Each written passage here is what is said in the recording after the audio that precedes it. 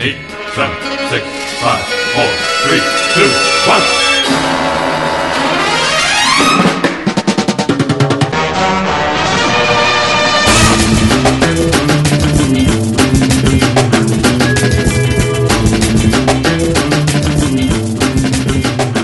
Welcome back to the Outback Cast. This is our 32nd episode, and yes, you are listening to the #1 film and television podcast on iTunes, according to not the iTunes charts, but I have a very, very good source that has told me that. With me today, I've got Adam Myros. Good evening, Steve. I've got Sean Glynis. It's been a while, Steve. It's been a while for everyone. It's been even longer for me because I wasn't on the Breencast. But we've seen a lot. We've seen the end of Harambe. We've seen the all-female reboot of My Dinner with Andre. And we're good to be back. What is That's happening? This is the introduction. You're supposed to say, hello, Steve. Glad to be here. Yeah, listen, we'll get into My Dinner with Andrea later. Steve Coleman, you fuckboy with a busted-ass laptop, how are you doing? I'm great. Oh my god! Feel great. Yeah, you don't feel great, do you? Because your laptop's a real pile of shit. We were just talking about how my mom has a computer with Windows ME on it, and it runs Skype better than yours. How's your bachelor party this weekend? Get married? Yeah. Someday. That's good. It's good to plan ahead with those. Yeah. It was a dry run for the real thing. That's good. That's good. Yeah. You know, you'll totally be ready now. I know it. I mean, anybody who's not married can have a bachelor party. That's true. Anybody can do it. Really. You just need a couple pals and, a bottle of Midori, and you just cut loose. Cut loose. That's it.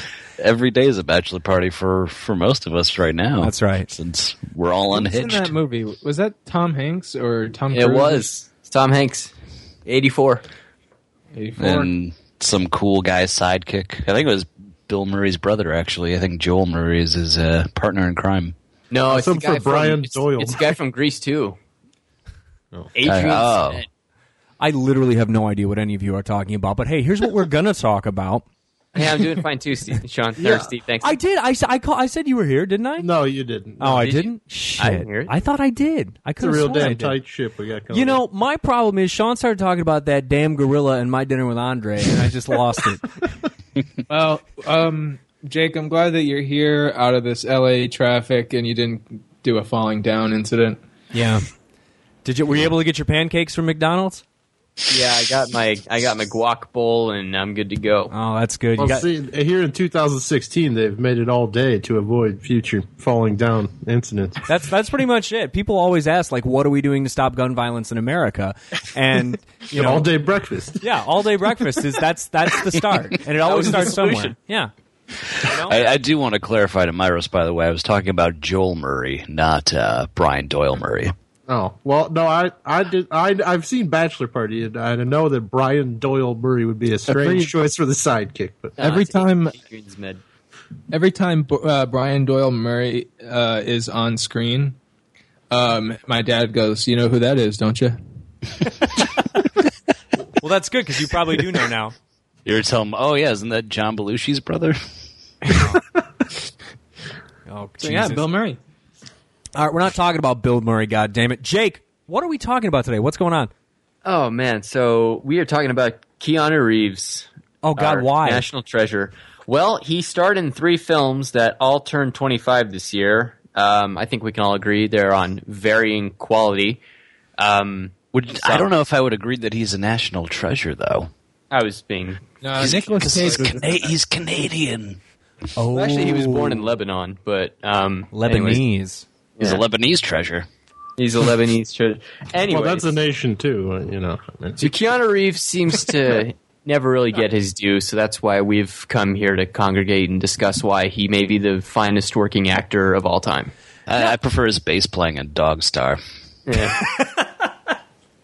We all kind of do. I think I love Dogstar. I got all their albums. I keep them next to my Steven Seagal albums. The Stan Brakhage film, Dogstar Man? That's the one. So, yeah, Keanu Reeves tends to get kind of a bad rap because, I don't know, I really think he's better than people give him credit for most of the time. John Wick is really great. Most people seem to think he was the only thing tolerable in The Neon Demon, which I haven't seen. Yeah. I agree. I think we'll get to this down the road, but especially watching the new Point Break version and contrasting that, those leads really brought an extra appreciation of Keanu Reeves. But yeah, he's good. I don't know. I think it seems like the stigma is just because he was like so like Californian, like typecast, or like that type of vernacular. Yeah. And that's kind of, I mean, it's sort of his fault. When you hear his voice, I mean, he's perfect in Bill and Ted because he is Ted. Like there's no like the character is him, he is the character. There's no separating the two. That's his voice. That's how he always sounds. And even in serious movies like My Own Private Idaho, or maybe not so serious movies where he's playing a character that we're supposed to take seriously, like say Point Break, the accent just kind of heightens the hilarity. And you get this with other actors too. Like doesn't he sort of I guess in his career, like with Point Break, kind of subvert that because he's putting it on at times, right, to fit in Point Break? Yeah, I guess in a sense he is. Yeah. But, I mean, it's the same way when you hear Nicolas Cage, when Nicolas Cage gets excited in certain movies, especially early on in his career, and he just sounds super like Valley Girl Nick Cage. It's the same thing. Yeah, whatever I think that that's a key thing, too, is saying early on in his career. Like, I think Keanu has grown significantly from the time period we're looking at today. Yeah, he was in that biopic of Chris Hardball. What? Yeah. Yeah, Hardball. Chris Matthews of Hardball. That's it. The Chris Matthews. True. He didn't really commit to the look, though. Oh, Lord. Okay, so why don't we start? Let's start on a high point, shall we? Can we do that? Well, yeah. I really want to talk about Point Break because I love Point Break more than anything. This has been a great weekend for me because yesterday we recorded a new show, which we haven't revealed yet, but that'll come soon enough. And I got to talk to Sean about Commando, which I love dearly. And now we get to talk about what's probably my favorite 90s action movie. And the only thing that makes me sad is that we weren't able to have a shotgun wedding where we pair Point Break with Drop Zone. But let's talk about Point Break. Could still happen. It could still. Why don't we just dedicate an entire podcast to just Drop Zone and how cool Wesley Snipes is in Drop Zone and nothing else? Yeah, why not? I think we could do it. So next 2 episodes, Drop Zone and the Brian Doyle Murray cast. Oh, yeah, sure. Well, guys, I told you, Ice Cream Man. We're top of the charts here. Clint Howard. Man. We got to give people what they want. Sorry, Clint Famous Howard brothers. is another one. Clint Howard is another one where my dad goes. You know who that is? Don't you? Yeah, it's a hideously deformed Ron Howard. Yeah, Point Break. Point Break is great. I haven't seen this movie since like the 90s when my uncle showed it to me and my brother, and my uncle is pretty much Patrick Swayze in this movie, but in real life. Oh, wow. So does he shoot anyone? Has your uncle killed someone? Maybe he was a real bad boy, sort of in and out of prison, stealing stuff here and there, doing Wearing this, cut off that. jeans. Yeah, and had long hair, and he was a wild man, and much like Swayze himself. But he said "damn" instead of "dang." He probably thought that was the protagonist. Well, Point Break is pretty incredible because I did something which I would advise everyone to do. Well, first of all, I own the Point Break Blu-ray, which can be had for like $5 or less any day of the week on Amazon. Mm-hmm. And it comes with more extras than you could ever imagine. It's just completely jam-packed. And so I listened to these people talk about the movie that they made and the movie that they starred in, and all these little like short mini documentaries about the making of Point Break. And they are convinced that it is a very serious, very philosophical, very spiritual movie. Like, everyone is very, very, very serious about Point Break. And even while they were making it, Patrick Swayze was so committed to the role that the insurance company that was, insuring the film, they basically told him that they weren't going to insure the film if he wouldn't stop skydiving, because he kept going skydiving after they would go filming. So, very, very committed to their roles. Apparently, Swayze's never been more ripped in his life. I believe it. You could iron a shirt on that chest. And, yeah, and this is Keanu's really... it's kind of his breakout into I don't want to say more serious role, but a Hollywood leading man role, I guess. Yeah. Yeah, if not an action star. Yeah, which I don't know how well that went for him, just because he's not really a very believable tough guy, although I guess John Wick doesn't really count. But this is still an era where we're having an Arnold Schwarzenegger hangover, and then you throw Keanu Reeves into the mix. But he does it well. I'm sure he's complaining. He probably made about $500 million from starring in action movies over the last 20 years. Yeah. Well, and go ahead, Sean. I was just going to say, like, you talking about how, like, they thought it was spiritual and philosophical. It's such a good movie because it doesn't seem concerned with those things. Like, it's just a cool movie that's taught and also has, like, great character dynamics and blah, blah, blah. Like, there are lots of things that we can probably talk about, but it's just, like, cool. And I was thinking, and this might just be, like, anecdotal, but, like, it seemed like movies like 90s, like, bank heist movies like this were, like, just, like, really cool, like, this and like Heat and other Michael Mann stuff, and it made me think that like movies like bank heist movies nowadays, like that's sort of like their central like reference point. But instead of like Dog Day Afternoon, which if you ask me is more like Catnap Afternoon. Whoa, look out, hot take. Oh, but yeah, it's just like good. It's just like good fun, and like the casting is really good. Like I could watch Gary Busey read Calvin and Hobbes all day. Gary Busey too. Oh my God! So again, with the Blu-ray extras, you need to watch the interview with Gary Busey because you can tell that he probably talked to them for 12 hours straight, and then they just had to like cut it down to 5 or 10 minutes. He's completely unhinged, and it turns out the reason he's so unhinged is because this was supposed to be his big comeback movie after the motorcycle accident. Like the accident had happened just a few months before, so his brain is. It's essentially grape jelly at this point. So this we're at the peak, accident. Yeah, peak crazy Gary Busey, and also he improved just endlessly. He would not stop improving. So I mean, obviously the famous meatball sub line, which I don't know if you haven't seen Point Break. There's a point where. Keanu and Pappas, who's played by Gary Busey, they're going out scouting something out, and he's like, "Yeah, the kid, go me a meatball sub from around the corner. It's a good meatball sub place. 2 meatball subs."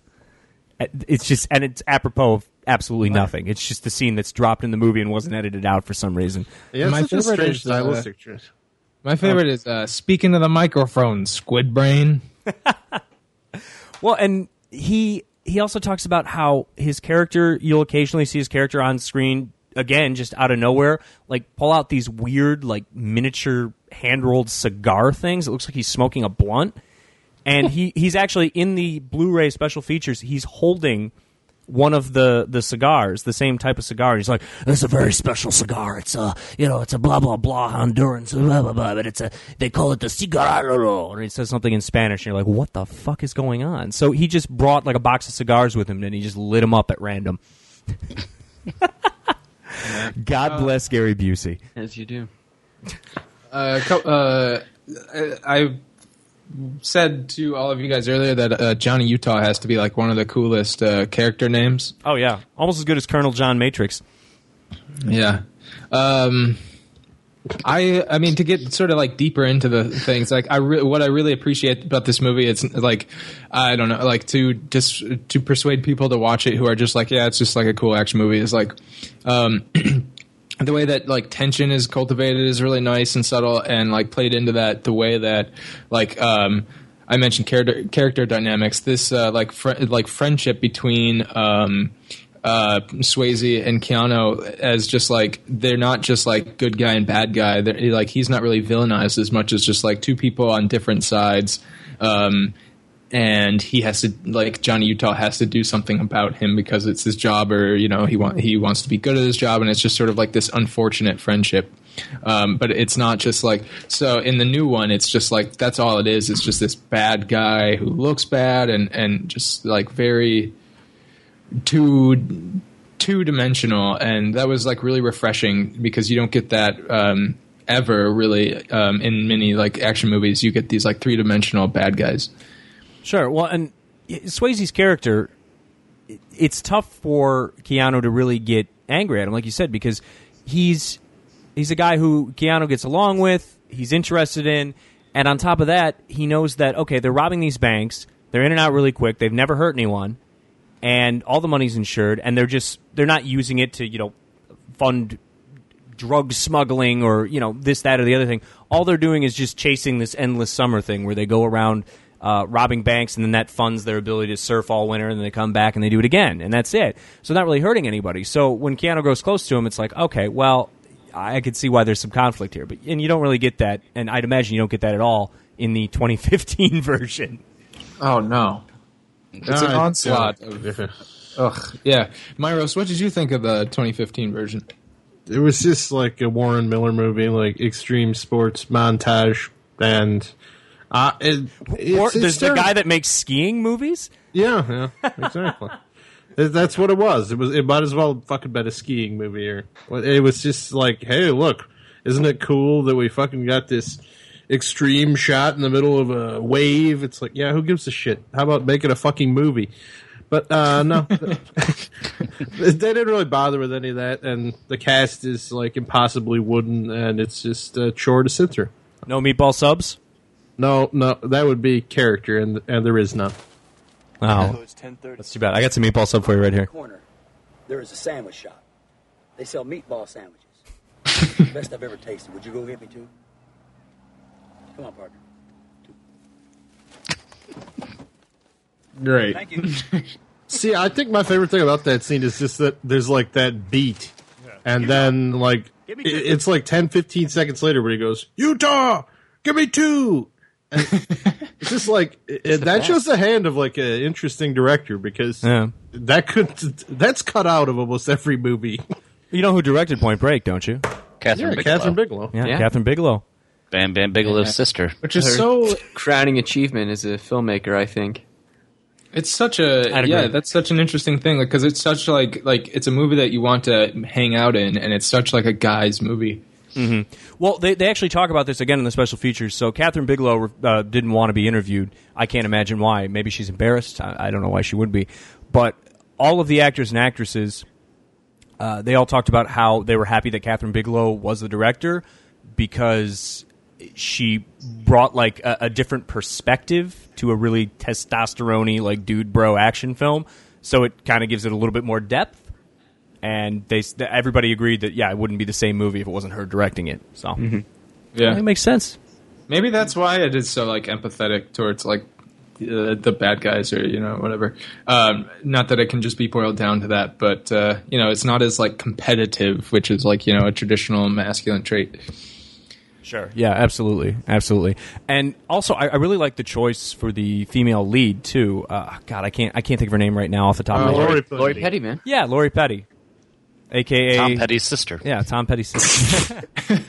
Well, she's just. This is a time we're talking early 1990s, so you're expecting like a Baywatch girl essentially to be cast in this role, and that's what she's playing. She's playing like a surfer girl, so you expect platinum blonde hair and big fake boobs and all this stuff. And they chose a very unique, different looking actress for the lead role. And I she's think almost that helps androgynous at times. Oh yeah, absolutely. Or at least by comparison, but. Another sort of reference point, and I'm interested to hear your guys' thoughts, and especially you, Jake. But I'm sure this has been made a lot. This comparison, you see it through this movie of Keanu as sort of like a proto Paul Walker, because he was in so many movies like this in his career, and they have a certain cadence that's similar, and they've gotten a certain flack for acting that Californian way. Yeah, and it's interesting because the first Fast and Furious movie is essentially just Point Break with cars instead of surfboards, and I do see you can draw. That is a better remake than the 2015 one. Yeah, Fast and Furious is a better Point Break film than Point Break 2015. But no, I agree. I think Paul Walker, R.I.P. He does kind of have like that. When he speaks, he has a very limited delivery as to how he can handle all the lines, but I think he has a good screen presence at the very least, and can carry himself well in an action sequence. If his films weren't always the best action films. Right. Yeah, I think that's fair. Yeah. Wasn't Paul Walker in a surfing movie too? What was his surfing movie? Into the Blue. Into the Blue. Oh yeah, with Jessica Alba. It wasn't surfing, but it was aquatic. Like deep sea diving. Right? Maritime fun. Yeah. Yeah, it's sea diving and looking for booty in more ways than one. If you know what I mean. Oh, hey, we got ourselves a comedian here. I This really guy. got into the blue. Lord. I always get that movie confused with Blue Crush. What about Blue Streak? No, Well, of that's a course not. slightly different film. Yeah. It's a- yeah. What about Blue Chips? Thin Blue Line. No. My favorite line in this movie that just made me laugh like so hard was Tom Sizemore undercover being like, "You think I like this hair?" That part was good. There's some awesome action scenes in this, like that shootout in the house where I get to, if it feels a fantasy for me, not some male power fantasy of like, doing a drug bust on a drug house. It's a power fantasy where I get to see Anthony Kiedis from the Red Hot Chili Peppers shot in the foot and then watch him cry. Yeah, he was. He's one of two Chili Peppers in these Keanu 91 films. Yeah, a lot of Chili Pepper action going on. Is this what these guys did at the time? They're like, oh, well, blood, sex, sugar, magic, whatever the fuck was successful. Let's all be terrible actors. I think they just because they're always LA guys, they're always around. And Yeah. Oh, just find them under the bridge, right? Just, drop onto a set. But no, amazingly, the action is so incredibly well done and still holds up. I mean, in the middle of the foot chase, Patrick Swayze in a Ronald Reagan mask throws a pit bull at Keanu Reeves, who then proceeds to drop kick it before continuing on the chase. I mean, that's just something you don't see ever. No, And it's tough to make a foot chase as exciting as a car chase, and they do it. So Right. Yeah. And it's especially pronounced when juxtaposed with the 2015 version. When Myros and I were watching this, I was talking about how noticeable it was that, like, you don't really know what's going on in the 2015 one. Like, it's just a bunch of editing, and Point Break is, like, kinetic, but is, like, not overly edited, and you get to, like, rest your eyes on a scene for, like, more than, half a second or a third of a second. Also, every character in the Point Break remake has, like, Sharpie tattoos that were, like, scrawled on their chest in various obnoxious Lord. places. that's great. That's wonderful. Yeah. So general consensus is Point Break 1991, amazing. Point Break 2015, not even worth watching for free. Not even worth pirating. That's No. true. That's good. A waste of your time. Fair enough. I just like that, Myros, you drove to Sean's house to watch Point Break 2015, and then you just drove home. Honestly, I thought we were going to be watching the original, and then that didn't happen. So That's going to be one of the top 10 disappointments of your life. I wasn't real thrilled, especially since I had quite a backlog to get through, and I'm like, oh yeah, I'll knock out some of this homework, and then it was like, Almost nope, as bad no, as that we're watching time. this. As bad as that time you really thought you were going to get Taco Bell, but never got Taco Bell. That was another great disappointment in life. Oh, man, that's a little inside baseball. Well, shall we move on? Yeah, I guess we should move on. We should move on. Inside hardball with Chris Matthews. Okay, let's jump to something that's ostensibly a little bit more serious. Although I would argue not nearly as good, which might put me in the minority. Maybe we'll get some angry emails, optimismvaccine@gmail.com. We watched My Own Private Idaho, and that is Gus Van Sant of Elephant and Kurt Cobain fame. These are his most famous films. That's it. That's all he's ever done. That's it. That's it. Nothing else. He did the Good Will Hunting. He did Drugstore perhaps, Cowboy. I Milk. Yeah, Harvey Milk. Harvey Milk. I think he's doing the all-female reboot of Milk as well. What's that one called? Breast milk. Boom. I did points. not mean to go there. Oh God! Sorry, you set me up for that. I think no. It's even cowboys get the blues. Even cowboys get the blues. That's it.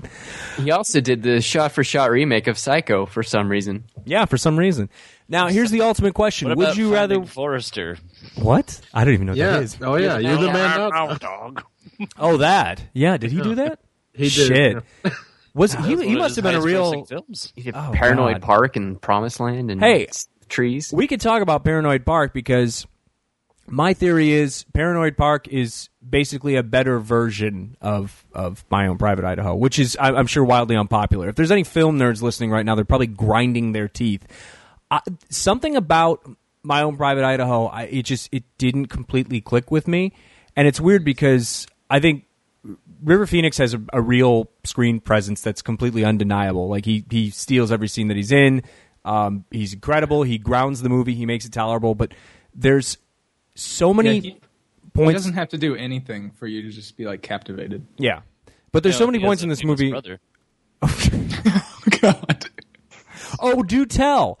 Now, there's a lot of points in this movie where I just feel like Gus Van Sant is just flying off the rails for absolutely no reason, and it helps that River Phoenix is there because he sort of writes the course. He kind of grounds the film, but the other people in the movie can't do the same. So when our perspective shifts to a more Keanu Reeves-focused part of the story, all of a sudden things really fall apart because Keanu Reeves can't do Shakespeare. Sure. I forgot that it was that. Like, I remembered a little bit, but so this is my second time watching it, and the first time it didn't connect with me, and that was like 13 years ago or something, when the cartoon came out. And watching it now, kind of like knowing what to expect, it felt a lot more natural to me, and there are a lot of things that I liked that I can talk about as we move on. But I'm not surprised that it wouldn't click with people. It's not like a easily digestible movie, but Coleman, you brought up a point. When I watched this with my dad, every time River Phoenix was in it, he goes, "You know who that is, don't you?" You watch My Own Private Idaho with your dad? No, not at all. Yes, I'm sure. It's good father-son film. But yeah, let's talk about what it is, Steve, or anybody. Well, Jake, you want to take this one by the reins? Yeah, so this was my first time seeing this, and I had always been wanting to watch it. And when it ended, I was just kind of sitting there like, huh, so that happened. It's not bad, and River Phoenix and Keanu, I think, do a lot of great work in this film to kind of keep it on track.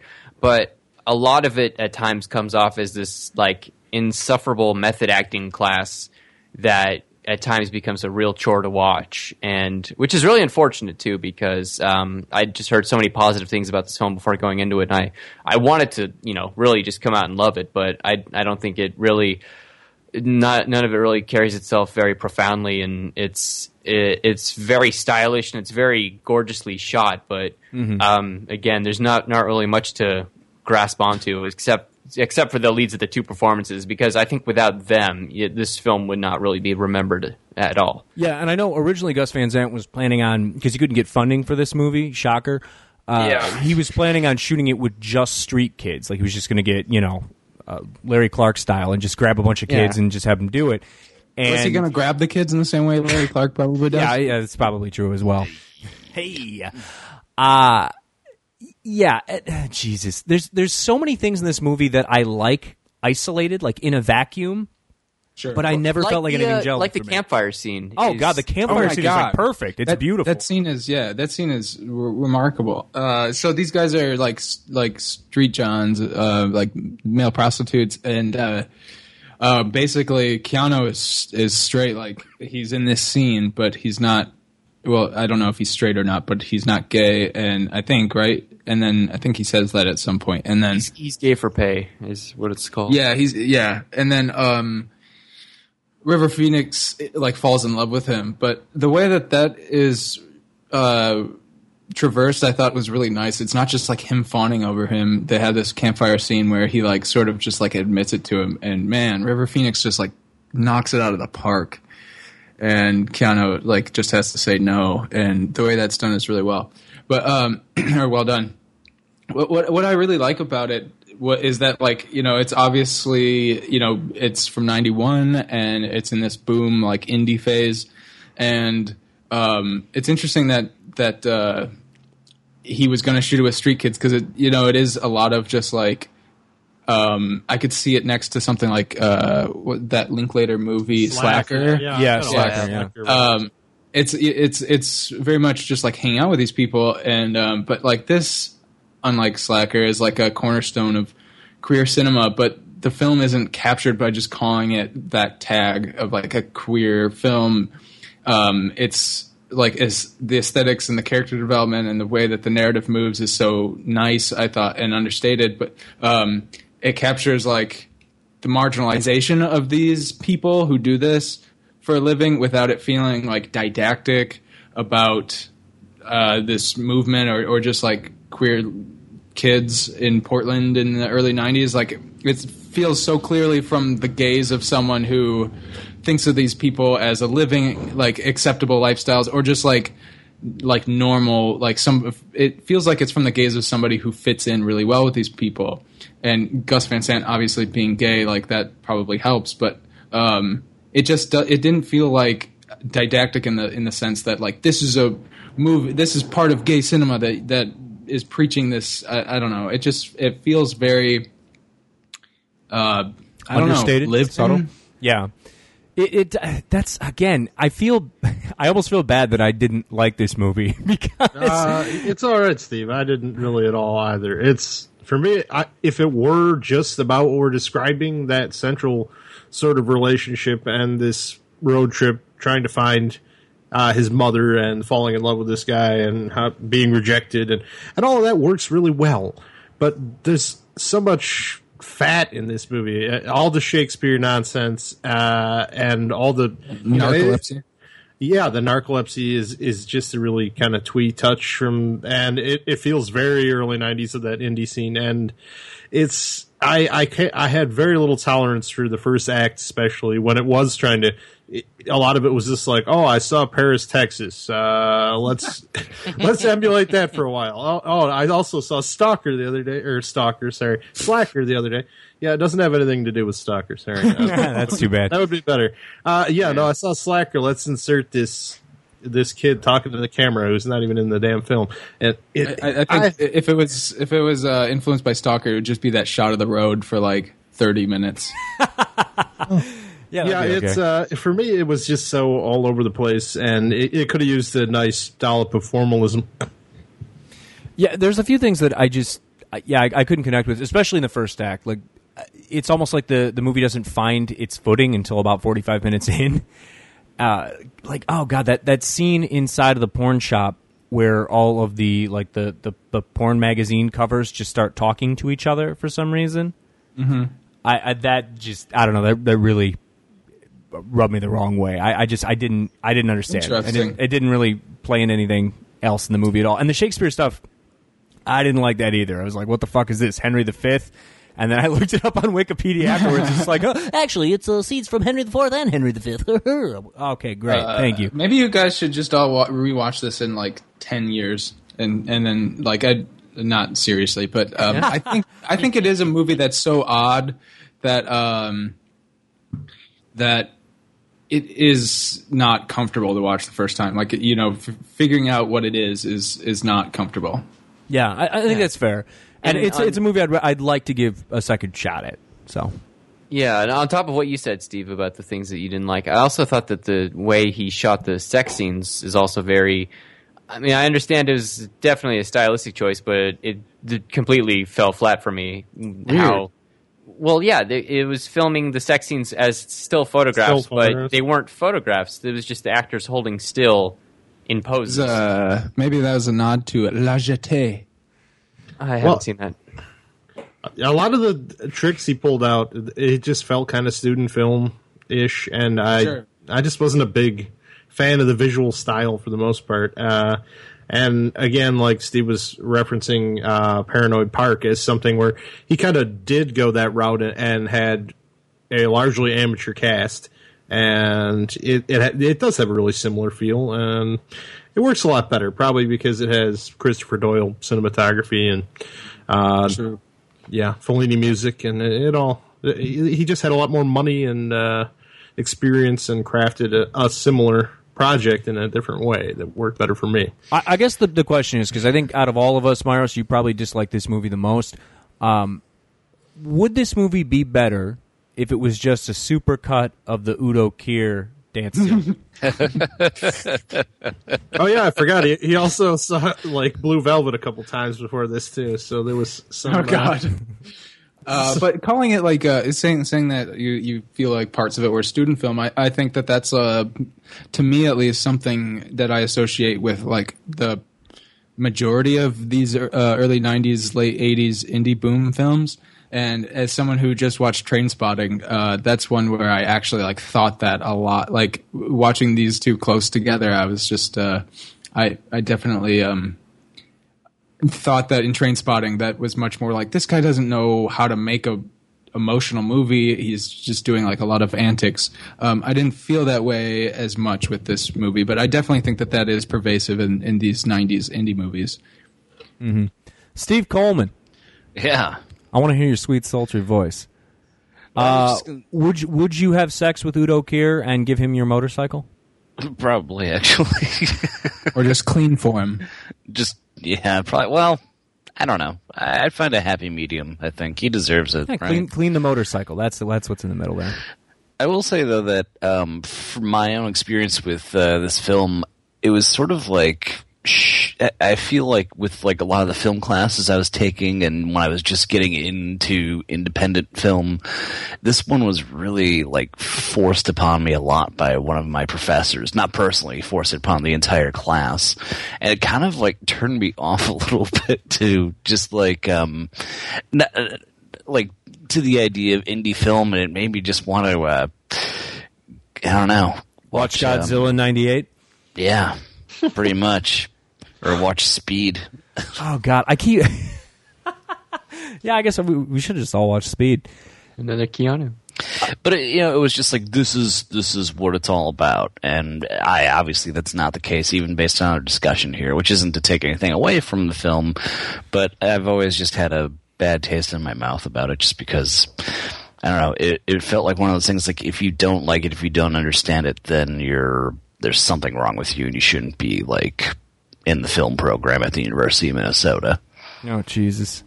Sure, it's like a movie that, like, if you told me it was Jim Jarmusch from that era, I would be like, yeah, okay, I buy that. And that's just not the sort of stuff I go in for from that indie scene. I'm way more into Soderbergh, who has definitely a very separate and unique aesthetic from what Van Sant was trying to do at the time. Sure. Mm-hmm. Yeah. Does that mean you don't like Jim Jarmusch? I really watched him at a time when I was not willing to like Jim Jarmusch, so I can't say that. Unwilling to like Jim Jarmusch.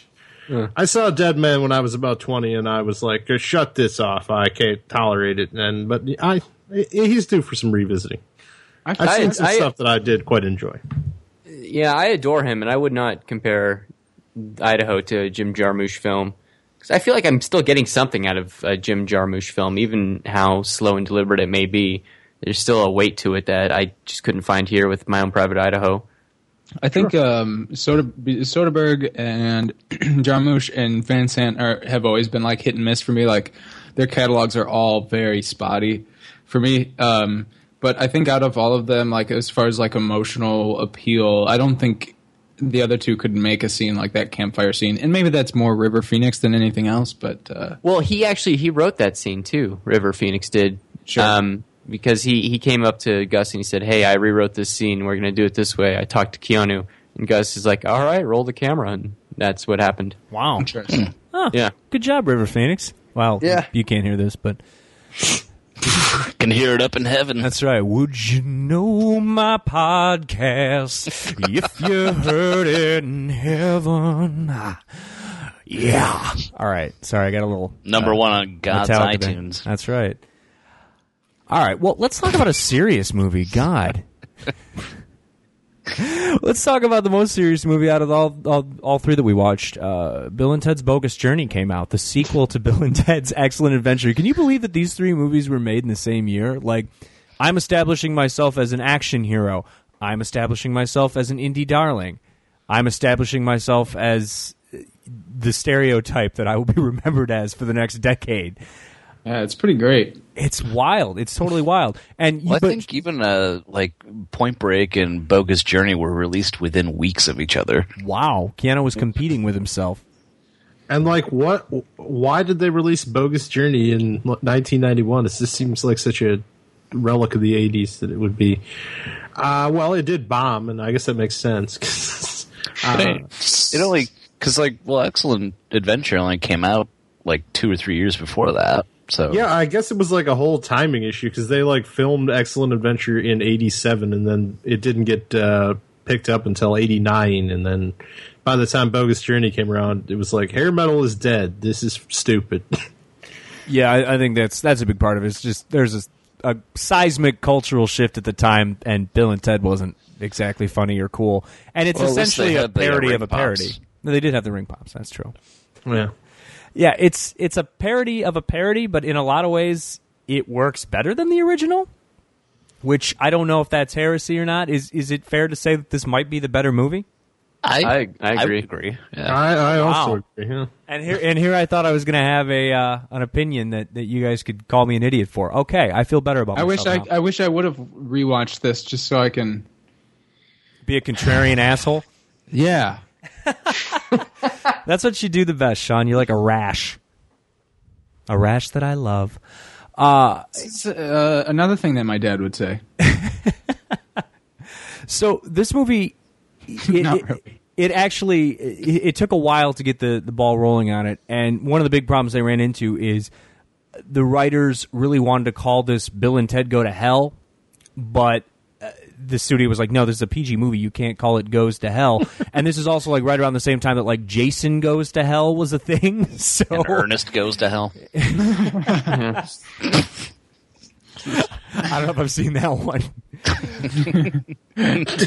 But that's basically the plot is Bill and Ted are killed by evil robot versions of themselves from the future and are sent to hell, where they have to play death or the Grim Reaper in a various games, not just chess, other things. Twister, Battleship, yeah. Chutes and Ladders, I think, maybe. No, most amusingly, Clue. Yeah, that's it. Yeah, we find out Death has terrible smelling feet, and he's a vegetarian, an incredibly sensitive guy too. Well, then they give him a Melvin. Oh yeah, they do give him a Melvin. They give him what is a Melvin? Is that like a front wedgie? I think it's a front wedgie. Good to know. We're learning. I wish I would have watched this instead of watching Little Buddha. It probably wouldn't have been a good move. But one of the things that actually really stuck out to me in this movie was why are the special effects so good? This movie can't have a huge budget, but the special effects are they're punching pretty high above their weight class. It's just insanely good stuff. In the beginning, when the robot versions are kind of like ripping off their Keanu faces or whatever, it looks incredible. And Jesus Christ, the terrifying shit that you see in hell, like that disgusting grandmother that's just chasing them down a hallway, it's fucking bonkers. That reminded me a little of a Dream Child. Which is also played by fucking Alex Winter for no reason. It's just in a grandma suit. Yeah, because why not? Yeah, he plays his own grandma. Yeah. And there's tons of fun little references, too. Eventually they get to heaven, and it basically looks like just a big set piece from like a 1940s movie. Obviously, the seventh seal stuff is interesting. And the other thing that really stuck out to me, too, was just when they're in hell, it's got this whole like German expressionism look to it. So it makes me wonder just how much of this, obviously the Bergman stuff was intentional, but how many of these things were just baked in and how many things were just coincidental? That's interesting. You know what hell also reminded me of was like the movie Cube for whatever reason. I'm like, well, this predates that. God. Yeah, Bogus Journey it's funny too. I actually laughed out loud, which I don't even do with modern comedies that I haven't seen 1,000 times as a child. And also, this is a movie that I saw 1,000 times as a kid, and it was still funny, unlike Suburban Commando. Do you remember that? You remember my fucking Vietnam, Adam Myros? I was frozen today, brother. Still hilarious. Oh, Jesus Christ. That's 25 this year, too. Is it really? Yeah. Oh, Lord. Well, that's the thing about this is that for whatever reason they spent what money they had wisely. Like the animatronics and the makeup effects are all pretty top notch, and the look of like a Bergman parody could go wrong, and it looked right. It was spot on. And the first movie in the series looks cheap as all get out. It's a really slapdash movie, and yeah, they did well with their money. Except for casting, perhaps would be my main gripe with this, because they like inexplicably switched out the female leads, and I don't know if George Carlin was just like fuck this, but he spends the entire movie dressed as Pam Grier. Hey, that's everybody's dream. That's where all the budget went, man. Pam Grier. I thought all the money went to getting the bass player from Faith No More to show up. I thought it went all to. I thought it went all to Speed, like the drug. They don't do drugs in Bill and Ted. There's Sober Sally's. Come on. They didn't spend it on Speed. No, you're not going to get this Speed joke in, Sean. It's not going to work for you. You could get that pry bar out. You can try and stick it in here. It's not going to work for you. No, but what time? What part of the year was this? A summer release? Yep. Great question. Oh yeah. Yeah, it was, Do you guys- I said, within weeks of Point Break. Sure. It was like I don't July. know. I feel like it would have made like a really sweet November release. And why is that? I'm not. Why did you set him up? Oh, Would've been a sweet I November. think Sean's having a walk in the clouds oh up there. boy, I'm not going to take this anymore. I'm trying. If you want to know, I'm trying to give you the gift of laughter. you know, honestly though, the money probably went to licensing that Kiss song at the end. That probably cost him at least half the budget. It probably cost him at least 47 Rona. And then the Jim Henson. Oh my God! Wow. You're really burning the John Wick at both ends. Sorry, I will excuse myself to the lake house.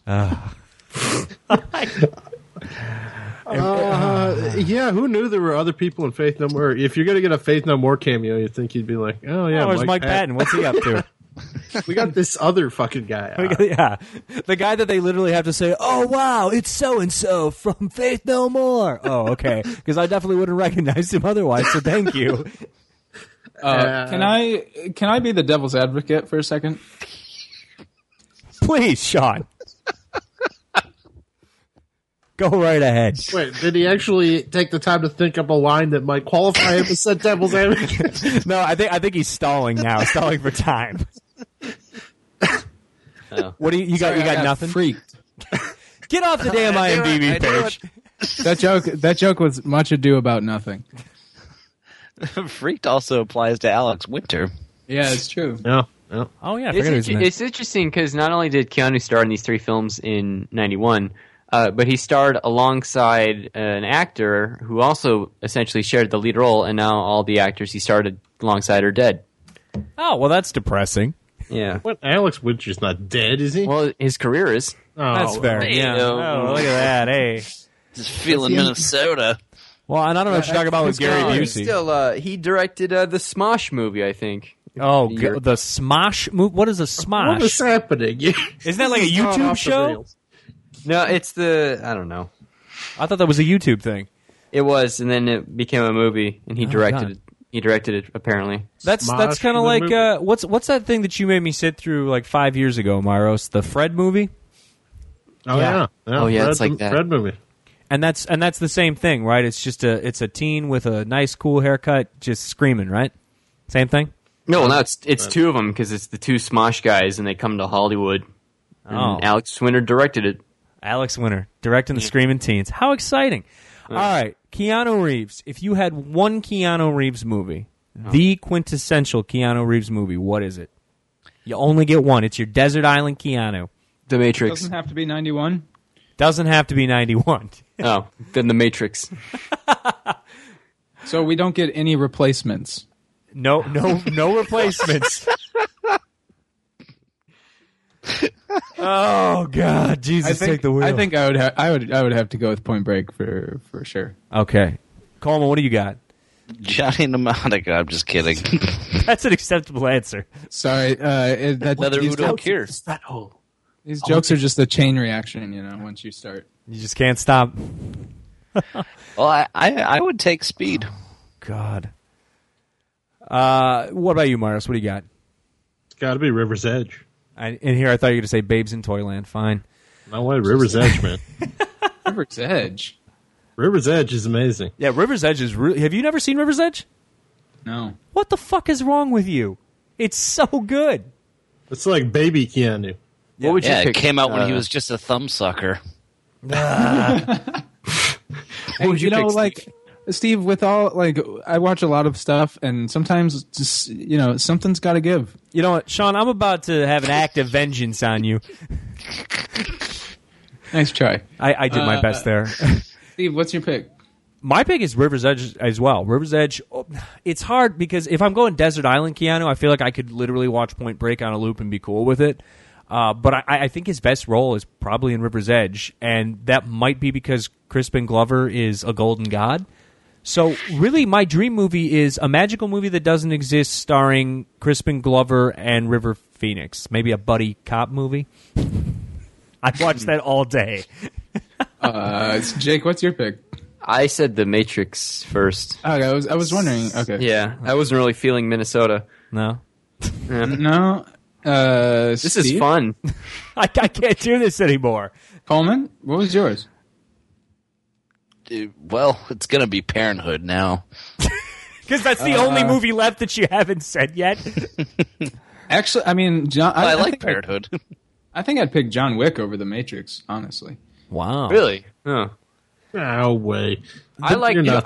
I like John Wick a lot, Yeah. but I think The Matrix is just it's the more quality film between Sure. the two. I don't think I've watched The Matrix in close to 10 years, and it's one of those ones that I almost don't want to go back and watch because I'm afraid of what old cynical Steve would think right now. Yeah, you don't want to. no, You don't want to enter the Matrix.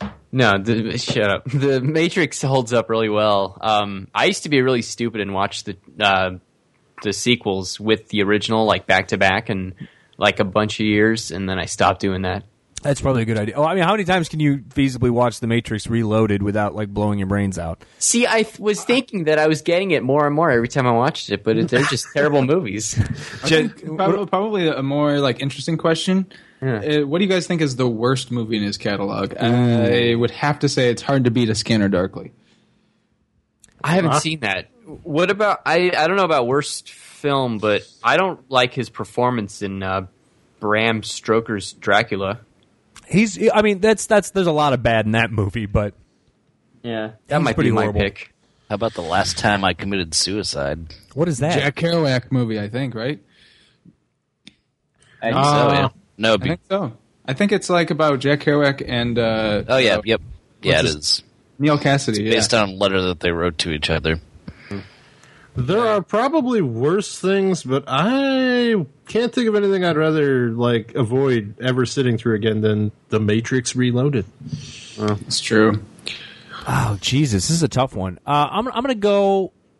I like to think of it as the shitty halfway point between The Devil's Advocate and The Matrix. I'm going to go with Constantine. Fuck that movie forever. Oh yeah, that's not good. Yeah, it's easy to forget that he did that because it's easy to forget that movie. It's fucking atrocious. And he doesn't do anything to elevate it either. He's completely catatonic throughout the entire thing, and it's got horrible early 2000s CGI. It's just everything is bad. See, that's kind of there's two kinds of Keanu Reeves. I would say there's movies like that, and you know what? I want to change my answer. I pick The Day the Earth Stood Still. Oh shit! I forgot about that. There's Paycheck Keanu, which he does shit like that, and then there's Invested Keanu, which is like The Matrix and John Wick and Point Break, where he actually cares. I disagree with people who pick The Day the Earth Stood Still because fucking Keanu speaking Mandarin is the funniest shit on earth. Yeah, there are some good belly laughs in that one. My favorite is when the monsters are attacking or whatever, and there's that swarm of shit that kills you immediately. And so what the characters do to get away from it is they just walk underneath that little bridge in the park, and then the bad stuff can't get them because they're under a bridge. You know? Oh yeah, that's the best way to protect yourself. Has anyone seen Dangerous Liaisons? That's supposed to be good. I have no idea what that is. no. That's another DVD that I used to own, and somehow it's vanished. But that's a Stephen Frears movie with John Malkovich and Glenn Close and Pfeiffer, and it's Costume drama, right? Yeah. Yeah, I have not seen that. Buddy, Seems this like is a- a fucking wake-up call, man. I am an FBI agent. So good, just so good. The acting. anybody- shots- Fucking wake-up call, man. I am an FBI agent. What were you going to ask, Jake? Did anybody see the film he directed, The Man of Tai Chi? No. No. I did see it. It's really good, surprisingly. Yeah, I really enjoyed it. I like Zen Karate Keanu more than most people, probably. I think Yeah. he's underrated as a kung fu star. Yeah. I was going to say my favorite non-affiliated OV film podcast, Travis Bickle on the Riviera. I was listening to one of their old podcast episodes, and they happened to talk about Keanu Reeves, and I think they were referencing somebody else saying this, but like a good article or something like that said that Keanu Reeves was like sort of the only real actor because he's reacting to everything all the time.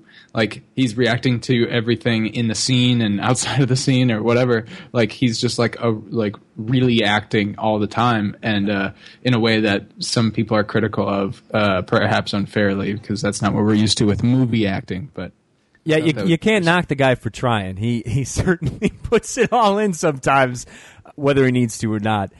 But Wait, yeah, quick question. I got yeah. a quick question. Sure. What the hell is this Eli Roth, Keanu Reeves 2015 movie Knock Knock? I've Oh, never- you haven't seen that one?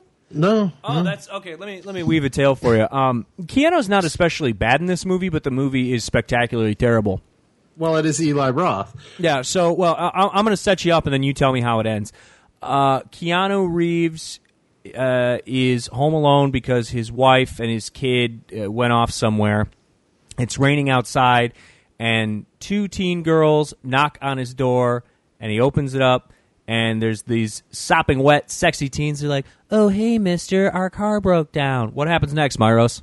Oh, no. Well, he the- turns him into a human centipede, doesn't he?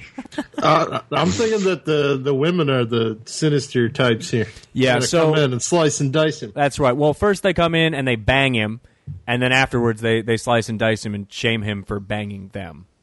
And that's the plot of the movie.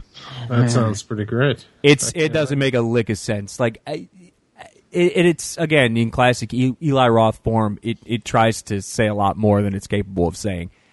It's really bad, really bad. Like Keanu Reeves doing Shakespeare bad. Not recommended. But then again, I guess Eli Roth's a whole nother topic for us. But there's a guy who he really thinks he's saying something, but boy, he's not saying anything at all. It's like I'd be like another jumping the shark, but it's like somebody who never got their feet off the ground in the first place. no, he covered himself in chum and just rolled into the fucking ocean. Yeah. Jesus Christ, Eli Roth. Yeah, it's, I suppose I'd like him if he never evolved past like Bravo talking head. yeah, I know. Doing like list of good horror movies, and you hear him talk, you're like, okay, this guy knows what he's talking about. Just don't make a fucking movie. Just don't do it. Don't do it, Eli. Hey man, I sat through the Green Inferno. I know what pain is. Good on you. I'll pass. Lord. All right, Miles, what are you putting over this week? This is shitty because I was going to put over the River's Edge. Oh, I thought you were going to put over the Green Inferno. Okay. So Miles is putting over Green Inferno. You can still put over River's Edge. Tell me why it's so great. Well, you got two of the most insane people ever in Crispin Glover and Dennis Hopper. Mm-hmm. And young Keanu looking pretty studly. And it's a great slice of life independent film kind of before that became a buzzword. It's really worth checking out for those of us who haven't seen it. All right, Jake, how about you? What are you putting over? I mentioned this earlier. I'm going to put over Hunt for the Wilder People, which is a new film by Taika Waititi. He's a New Zealand director. He recently did What We Do in the Shadows, which is a mockumentary about vampires living together, featuring Jermaine from Flight of the Conchords. But Hunt for the Wilder People, I think, is his best film so far that I've seen. I've only seen those two. It's about this kid who's like a rotund 13-year-old wannabe gangster who's an orphan, and he's adopted by this family that lives out in rural New Zealand. And his adopted father is played by Sam Neill. And so this kid decides he doesn't want to live with them, so he runs off into the woods, and then Sam Neill runs after him to, bring him back and then next thing you know, they're missing, and it sets off this huge nationwide manhunt for the two of them, and they think that Sam Neill's molesting this kid in the woods, but it's actually he's not, and it's really funny and really charming, and I don't watch the trailer because you may be put off by how twee it is, Adam, but I really enjoyed it. So better than Eagle versus Shark. yes, that looked like garbage, and I haven't even seen that. But Wait, better or worse than molesting a kid in the woods? well, your mileage may vary. But All right, good to know. I'll keep that in mind. But Sean, yeah, Hunt for the Wilder People is a lot of fun. If it's especially since yesterday I tried to do a thing where I tried to power watch all of season 4 of Dexter, and I gave up halfway through and just went out to the movies for a nice little diversion. I think you made the right choice. Yeah. What network is this on, or streaming channel? Hunt for the Wilder People? Yes. It's out in theaters right now. Oh fuck! Seriously? I thought it was a show Yeah. for some reason. Okay, No, cool. it's a film. Damn. All right. Yeah. Good to know. Sean, what are you putting over? Oh boy, I was not prepared for this, but We only do it every single time. anyway, the book I just finished this evening is a new book by Jessica Valenti called Sex Object, and that's worth putting over. It's a slim book. It's like 200 pages, and it's just like a memoir of sorts from somebody who's like, I don't know, mid-30s, 40. There's 3 parts to it, and the first part I was a bit shaky on, but second and third parts are really good. She talks about sort of like her dating life growing up, and it's kind of crazy, and then having a baby that has some abnormalities and makes me never want to have a child ever. So it's got that going for it. Well, Sean, I got some bad news for you. I'm 3 months in. I haven't had my period for a while. Is this a junior situation? Total junior sitch, man. Sorry. Oh, I found out alongside Myros that they're making Triplets, What? the sequel With Arnold? to Twins. Yeah, it's supposed to have Arnold, DeVito, and Eddie Murphy, but it'll never get fucking That's made. happening again? I thought they killed that. I'm sure it's not going to get made. Oh, Lord. Just like that baby in Junior. What if there was a movie where Arnold Schwarzenegger gave birth to Danny DeVito? Singles? Yeah. Bingo. Stephen Coleman, what are you putting over this week? I'm going to put over Vic Berger's YouTube channel. Ooh. He is part of the Super Deluxe crew. He's known for editing a lot of like daytime talk shows. He's done a lot of edits of Steve Harvey recently. But Bet he can think like a man, am I right? and you should just look up Steve Harvey meets his replacement, just for an example of that. Anyway, I won't spoil it for you. Just check it out. But he and Tim Heidecker were just at the RNC and the DNC, and I think the DNC video just came out today. But doing the Lord's work. He's also, if you see Vic Berger in these videos, it looks like he's doing Adam Myros cosplay. It's actually, I'm going to Gen Con this week in Indianapolis. I think I'm going to do some Adam Myros cosplay, so you guys have to let me know how I look. I want to add to Steve Coleman's. For my money, Vic Berger has one of the funniest Twitter feeds you could follow. All day long, he just retweets people who take pictures next to, those cardboard cutouts you see at like carnivals. Oh, God. With the faces, but it's people who take pictures standing next to them and not like in the face hole. Yeah. So if you admire that, I'd recommend giving him a follow. That's beautiful. Yeah. I wonder how you even keyword search that. That's actually really impressive. Yeah. Not bad at all. Not bad at all. All right. I am putting over this week. I'm going to put over a video game. It's called Inside. It is from the creators of Limbo. It's fantastic. It's a little physics puzzle adventure game. You can blow through it in a night. It only took me about 3 hours. It's perfect. Not a wasted bit of space in it. Absolutely perfect. An adaptation of the movie? No, unfortunately, there's no like pregnant scissor stabbing going on. So no, that's not the French horror movie. Damn shame. I know, it really is. It's got quite the ending though. It's got a little bit of a crazy Cronenbergian twist at the end that really makes it. So good stuff. I think it's on PC and Xbox One. So if you have either one of those things, you should check it out. Mars, you should check it out. You'd actually like it. I'm too afraid of the PC police. Oh, God damn it, Sean.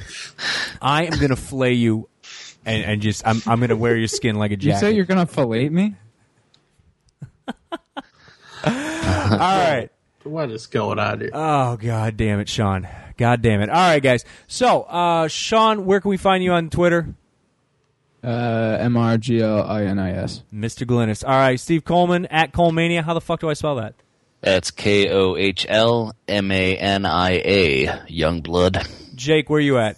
I'm at Jake Tropila. It's JakeTropila Artist on Twitter. formerly known as Lance Stargrove. Flying like you've never flown, Stargrove. And Myros isn't on the internet. So look him up on MySpace.com. You can find me at Steve Cuff. You can follow all of us at Optimism Vaccine to see what else we're up to. You can go to OptimismVaccine.com for all of our other podcasts, articles, all kinds of good shit coming down the pipeline. And other than that, I guess that's it. So, Steve Coleman. Before Coleman's last word, do you guys think that like in podcast bit like before Twitter they each shared their P.O. boxes? I don't know what they would do. I'd probably email addresses. I guess. I don't know. Yeah, send us. We have a P.O. box. You can send us all your fan mail. Steve, what's your P.O. box? My P.O. box is shit. I wish I knew your address, Sean, because I just say that live on air and then tell people to send you pictures of their genitals. But yeah, Steve Coleman, last word's yours. Keanu.